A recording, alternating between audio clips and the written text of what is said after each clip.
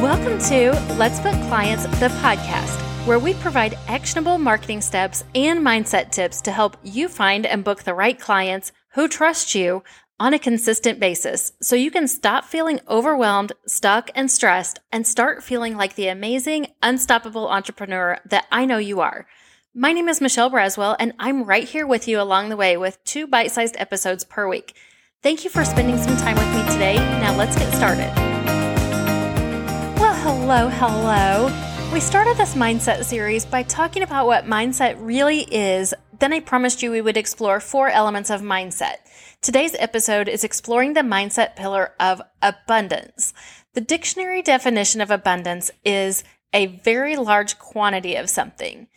The notion of abundance or plenty is less about material conditions, revolving instead, once basic needs are met, of course, around an appreciation of life in its fullness, joy, and strength of mind, body, and soul.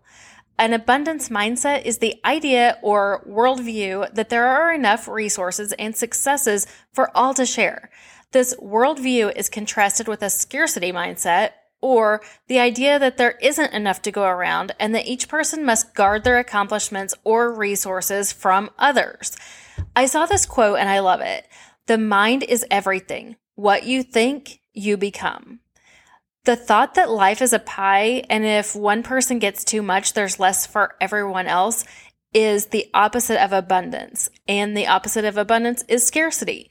We are talking abundance here, but I wanted to give that contrast of what scarcity is just to kind of show the difference. So I have 3 ways for you to lean into having a mindset of abundance. The first way, focus on what you do have. One of the mindset elements we talked about in this series was gratitude. So if you can start your day with 3 things that you're grateful for, it sets you up for a habit of always focusing on what you do have. It doesn't have to be material things. It applies to everything. Your health, your relationships, your skills, everything. Number 2, hang out with people who have an abundance mindset. Think about who you hang out with. Those who see everything as glass half empty are focusing on scarcity. Those who see the glass as half full have a mindset of abundance. Another test is to think about if you look up to the people who you surround yourself with. If not, it might be time to think about changing that, or at least adding to it.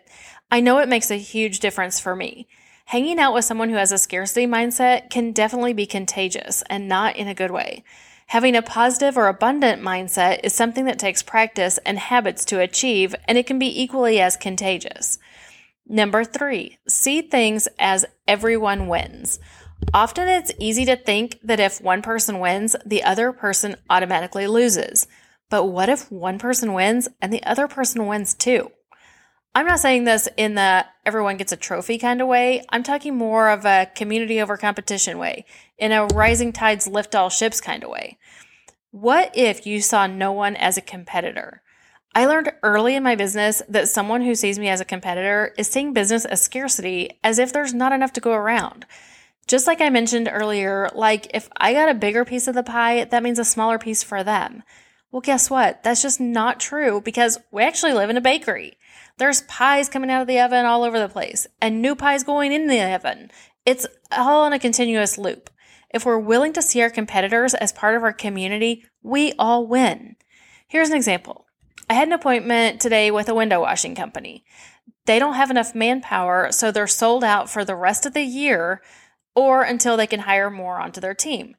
There are currently 7 months left in the year, so they're pretty far out. So I asked him if they knew of another company.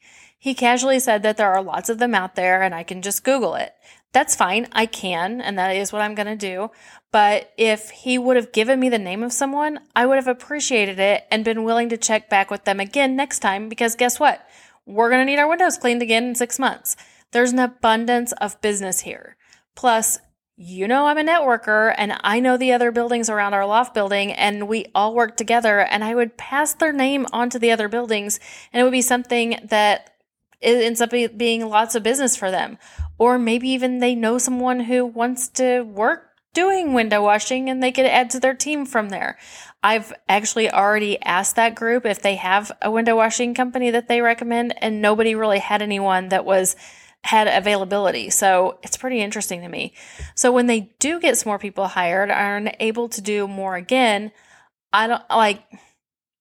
hopefully I would refer them on to my group of people, and I'm sure that they're amazing and they're worth referring on, but it's just not the same way as if I would want to be a cheerleader for them because they referred me to someone else that could be viewed as a competitor of theirs. Your clients are the same way as me. They don't want to have to go back to the drawing board if you can't help them. They'll be impressed that you're so well connected and will either come back to you or will refer others to you because of it. It really is an impressive thing. I constantly partner up with others who some could see as competitors. And guess what? We're actually able to get in front of each other's audiences and add value to both audiences, serve both audiences, serve more people, and book clients from wherever they come from. Because your future clients love you because of who you are, what you stand for, what your mindset is, what you offer, a million little things. And you're the only one who is you. Now, here's my hot tip for you. Look for opportunities. They are everywhere. This puts you in an abundance mindset. We had a business 20 years ago where we rented inflatable rides and amusements, and we booked entertainers and did party planning and all the things. There was always something crazy going on, as you can imagine. Our team started getting in this habit of calling us and starting the call with, "We have a problem." We quickly learned how stressful that was for us. Like, who wants to pick up the phone and hear, "We've got a problem"? And often it was nothing that was a very big deal. And then that also added stress for them too, because just the thought of looking for the problem was stressful.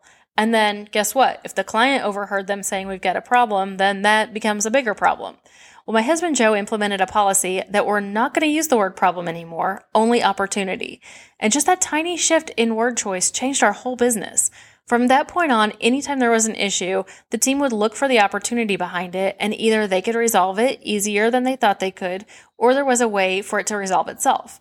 To this day, we use that all the time. I'm on the board of directors for our loft building, and in our recent annual owners meeting, someone asked the question, "What do you see as the biggest problem that presents itself often?" I immediately said, "We do have a few opportunities for improvement," and everyone clapped at the mental shift.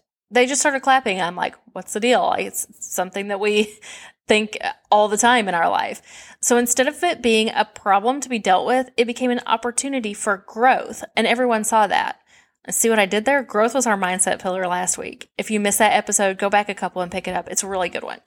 Look for opportunity everywhere, especially if it feels like a time where a problem is presenting itself. As always, thank you so much for being here with me, where we learn, grow, and connect together, and we'll see you on the next episode.